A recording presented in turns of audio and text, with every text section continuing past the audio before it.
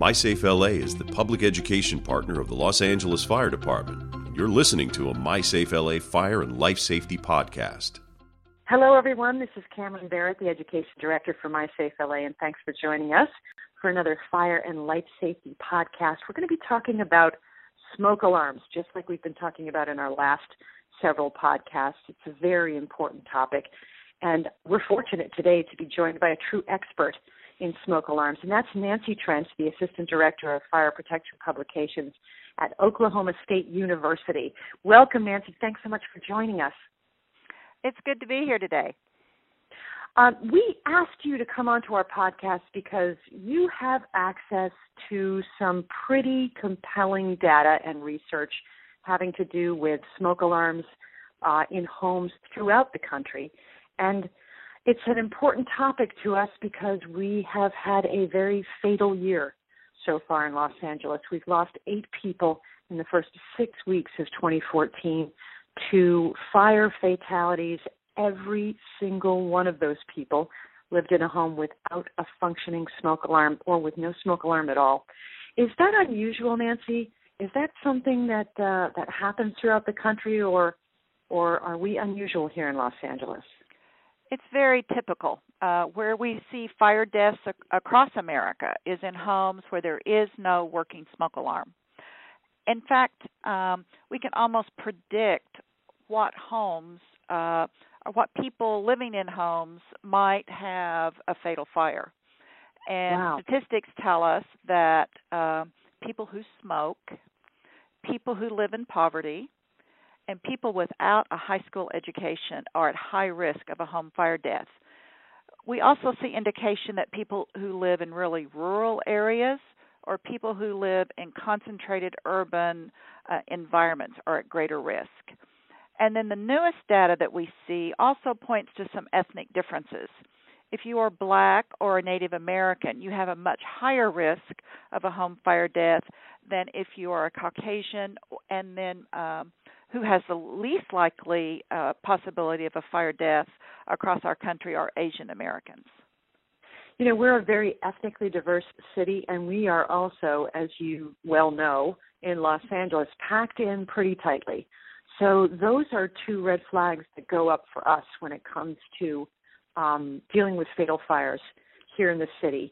We usually lose about 20 people a year, and often, I would say nearly 100% of the time, the people that die in fires in Los Angeles don't have working smoke alarms. So our data this year with the 8 fatal fires isn't unusual, sadly, but it's really confounding to us here at MySafe LA and to the men and women who fight these fires at the Los Angeles Fire Department that there aren't working smoke alarms in these structures, in these homes. Why do people still not have a working smoke alarm in their homes? Is there research that can answer that question, Nancy?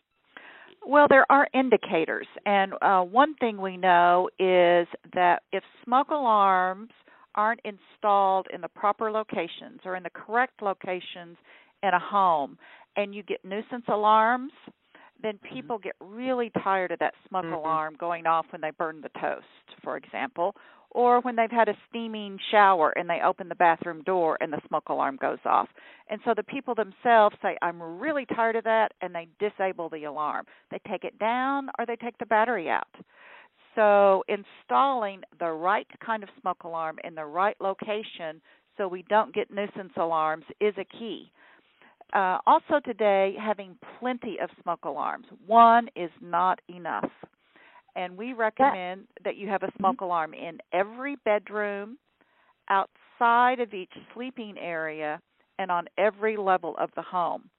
In Oklahoma, our average is 4.5 smoke alarms per home when we install alarms for people with disabilities. Can you give me an idea of 4.5 alarms per what square footage of home? What's a general square footage measurement in Oklahoma? Well, Cameron, it's not as much as square footage as it is the layout of the home. Okay. So, for example, if you have 2 bedrooms in one end of your house, You need one outside that bedroom and in each sleeping room. But maybe you have a room at the other end of your house that's your guest room or your mother-in-law room. Then that you need a smoke alarm in that bedroom and outside that second sleeping area. All right. One of the key things to remember is that alarms, ionization kinds of alarms, need to be not in the kitchen or close to the kitchen. So if the house is small, like many of our older homes where people live, then you need a photoelectric alarm closer if you have to have an alarm that's closer to the kitchen. So a photoelectric gives less nuisance alarms to the products of steam or accidentally cooking something too long. And that is, I remember growing up with those very first smoke alarms, and my goodness, every time, it's true, every time you open the oven, one of those would go off. But smoke alarms have come a long way, and you mentioned two different kinds. Are they easy to identify when you go to Home Depot or Lowe's or your local hardware store and you're shopping for alarms? Usually the package will tell you that. It'll say photo or ion. You also will see some newer packaging where it says this smoke alarm is good for a living room, or this smoke alarm is good for a bedroom, or install this smoke alarm closer to the kitchen, so that even on the labeling it gives you some clues about that. We also see smoke alarms that have long life batteries, so that you don't need to change the battery in the alarm on a regular basis. And the smoke alarm and the battery are intended, manufactured to last for 10 years. So when the battery goes out, it means that you need a new alarm. And that's a law that will go into effect here in California in June. Older houses won't have this requirement. No one's going to go into your home and check and make sure that you only have 10-year smoke alarms. But smoke alarms that are being sold and new construction all have to have these 10-year battery life smoke alarms, which I think is a great thing because it sounds like there'll be less nuisance alarms. Is that one of the designs for these longer battery life alarms? The long life battery doesn't impact that, but the way the alarm detects the smoke. So that's the photoelectric or ionization. And so the photoelectric is less likely to false alarm or to provide that nuisance alarm from cooking or from bathroom steam. But you need both kinds in your home. You need photoelectric and ionization to get the earliest warning to the kinds of fires you might have in your home. The other thing that's changed is that we now also have really good methods to wake people up who are deaf or hard of hearing. In fact, let's talk about that. Your group has gone out and installed thousands of alarms in homes in Oklahoma for people with disabilities. There's a lot of different alarms out there for people who might have mobility issues, who have hearing issues or vision issues. Can you talk about that? Well, the fundamental principle to understand is a smoke alarm is to wake you up and alert you to a fire that happens at night. Usually if we're awake, then we are aware of a fire. We smell it, we see the smoke. But when you're sleeping, and I'm assuming your deaths in Los Angeles happened at night. So nearly all of them, yes. Yes. So you want that smoke alarm to wake you up. And there are new devices that are scientifically proven to be better at waking us up than the current sound that all our smoke alarms make. And these devices, they are not smoke alarms.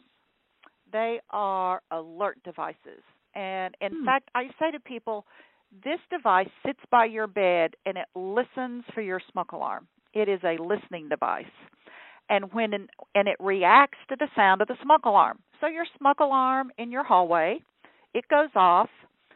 The device sitting by your bed hears that tone, that 3 beeps and a pause, 3 beeps and a pause, and then it makes a lower frequency sound that is scientifically proven to be better at waking us all up. And better than that, it has a bed shaker. And there's one in my bedroom, and I have one of those really thick, heavy memory foam mattresses. Mm-hmm. And the vibrator will wake you up. You know it is shaking your bed. So in Oklahoma, these were originally designed for the deaf, weren't they? They're basically the first design was for people who are hard of hearing. So people who wear hearing aids and then take them out at night. Right. Because as we lose our hearing, we lose it at that higher frequency level first, which is the sound normal smoke alarms make. So these were initially designed for people who are hard of hearing. But as more sleep studies have been done in research labs, the results are that bed shaker is the best way to wake all of us up. So we don't have to be hard of hearing to have difficulty hearing a smoke alarm. In fact, children are a really good example, aren't they? That's right. And we know that the smoke alarms do not wake up children. The younger your children are, the less likely that high-pitched frequency sound will wake them up. And it's just because children sleep in a much more deeper sleep, that REM sleep, for longer periods of time. So the new message for families, no matter who your family is, that people who you share a living space with, is when that smoke alarm goes off, you need a family fire drill plan. You need an escape plan. And that plan needs to include who's going to get the kids, who's going to wake them up and help them get out of the house. And there's been a lot of news pieces. I saw one on our local news, and I know that you've seen them in Oklahoma, that say it's a mother's voice or it's an adult voice that is best at waking children up. And there's even alarms. They're expensive, but there are even alarms that make it that have the alert happen with a voice. But are these effective? Should we all go out and spend $100 on a voice alert smoke alarm? Well, I would just say that you have to consider the advantage of marketing. And I believe those alarms are really about marketing, because the science says that voice probably is not more effective than waking up children. In fact, in a sleep lab, they recorded the mom's voice and an actor's voice, and the children didn't respond differently to the mom's voice or the actor's. In fact, the scientist believes, from the result of her work, that it is the lower frequency of the voice, once again, that lower pitched sound. I also think maybe it's not reasonable that people can spend $100 on one alarm, because for $100 you could have 4 or 5 alarms and really have your home well protected. And then when the adults wake up, one of them has just got to quickly get the children and get out. And it's about that family escape plan. Yeah, that's it right. often comes down to that family escape plan. And even today's codes, if you read the National Fire Alarm Code, even in that code, which is all about equipment, it clearly says this equipment is designed to save your life if you have practiced your family escape plan, so that you know when the alarm goes off, you know what to do. It's really frightening. You have 3 minutes to get out. So when that smoke alarm wakes you up, you have 3 minutes. That's not very long. So people need to practice that plan and know what to do. And then we want them in front of their home. Wherever they live, they should be in the front, so when the Los Angeles City Fire Department comes to help them, they know that everyone is safe and out of the house.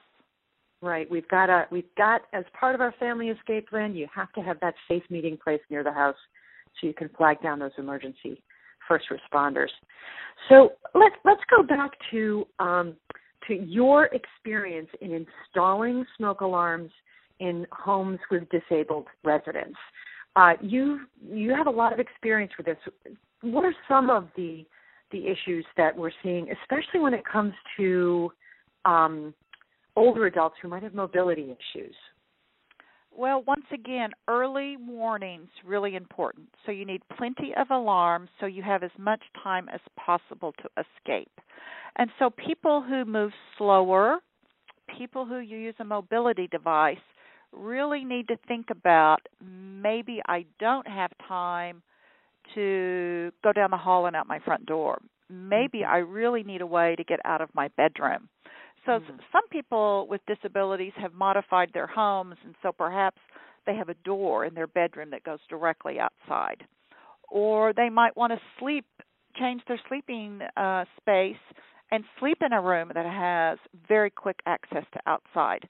Because it's really not reasonable to think that someone with a mobility disability is able to go out a window. So they really need to think about, how do I get out and get out fast? Then I will tell you, we have served people who are not able to transfer themselves in and out of their wheelchair.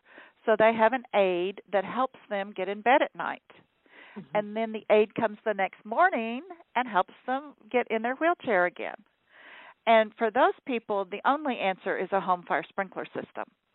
Because if you can't get yourself out of bed and into your mobility device, the firefighters can't get there quick enough to help you. So they should really consider a home fire sprinkler system, which will either extinguish the fire or control it at a level where you are still able to survive within the home.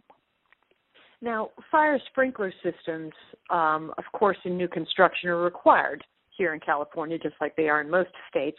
But is sprinklering, if that's a word I can use, your home a retrofit? Is that an expensive process? Well, you know what? I'm so happy you asked that. We just made a movie that I will send you and you can put on your website. Oh, fantastic. Where we did a retrofit in Natalie's home. And Natalie uses a wheelchair and lives on a horse farm in Oklahoma. And so we did a retrofit, and this little movie is about that project.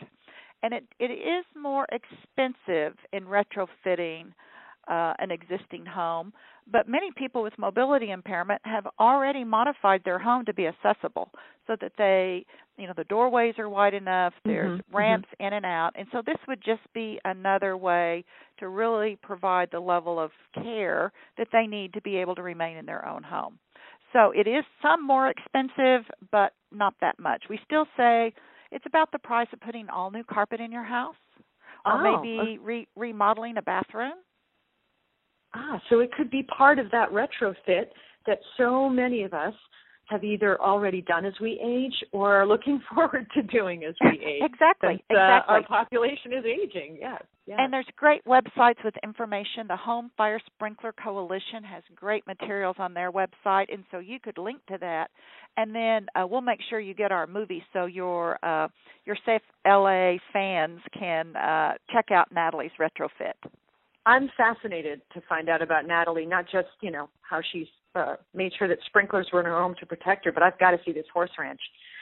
So, yes.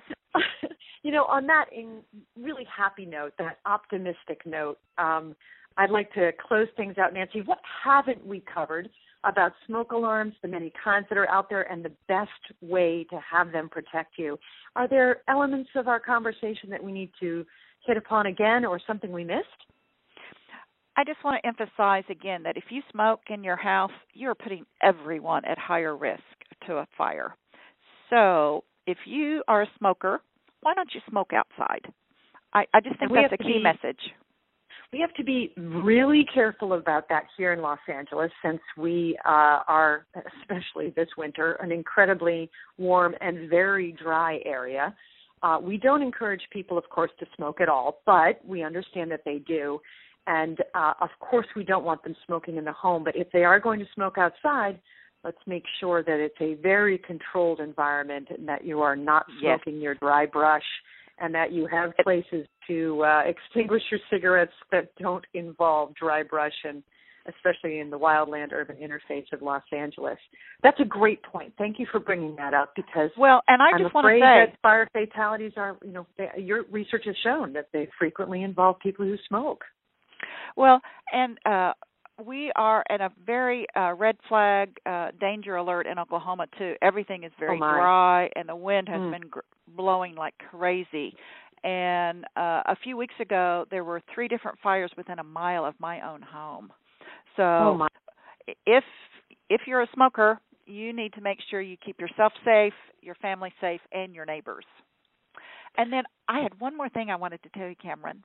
Sure. Where I work at Oklahoma State University, we publish training materials for firefighters. We're the world's largest publisher. And right now, the city of Los Angeles is training some new recruit firefighters, and they're using the book published in Oklahoma called Essentials of Firefighting. So I love that I'm talking to you, and your firefighters are training with books we wrote.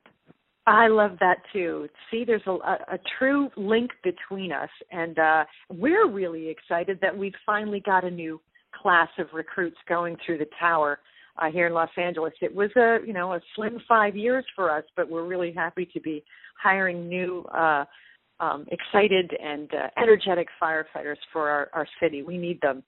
So Nancy Trench, Assistant Director of Fire Protection Publications at Oklahoma State University, and a wonderful wealth of information about smoke alarms. Thank you so much for joining us for our My Safe LA Fire and Life Safety podcast. I learned a lot. It was a fascinating conversation. Thanks, Nancy. Bye. Make sure to visit us online, mysafela.org, to find out the latest research about smoke alarms in your home so you can go out there and choose the right ones for your house and put them in the right places. This is Cameron Barrett wrapping up another Fire and Life Safety podcast for My Safe LA. Thanks for tuning in. You've been listening to a My Safe LA Fire and Life Safety podcast. My Safe LA is the public education partner of the Los Angeles Fire Department. Visit us at mysafela.org and lafd.org.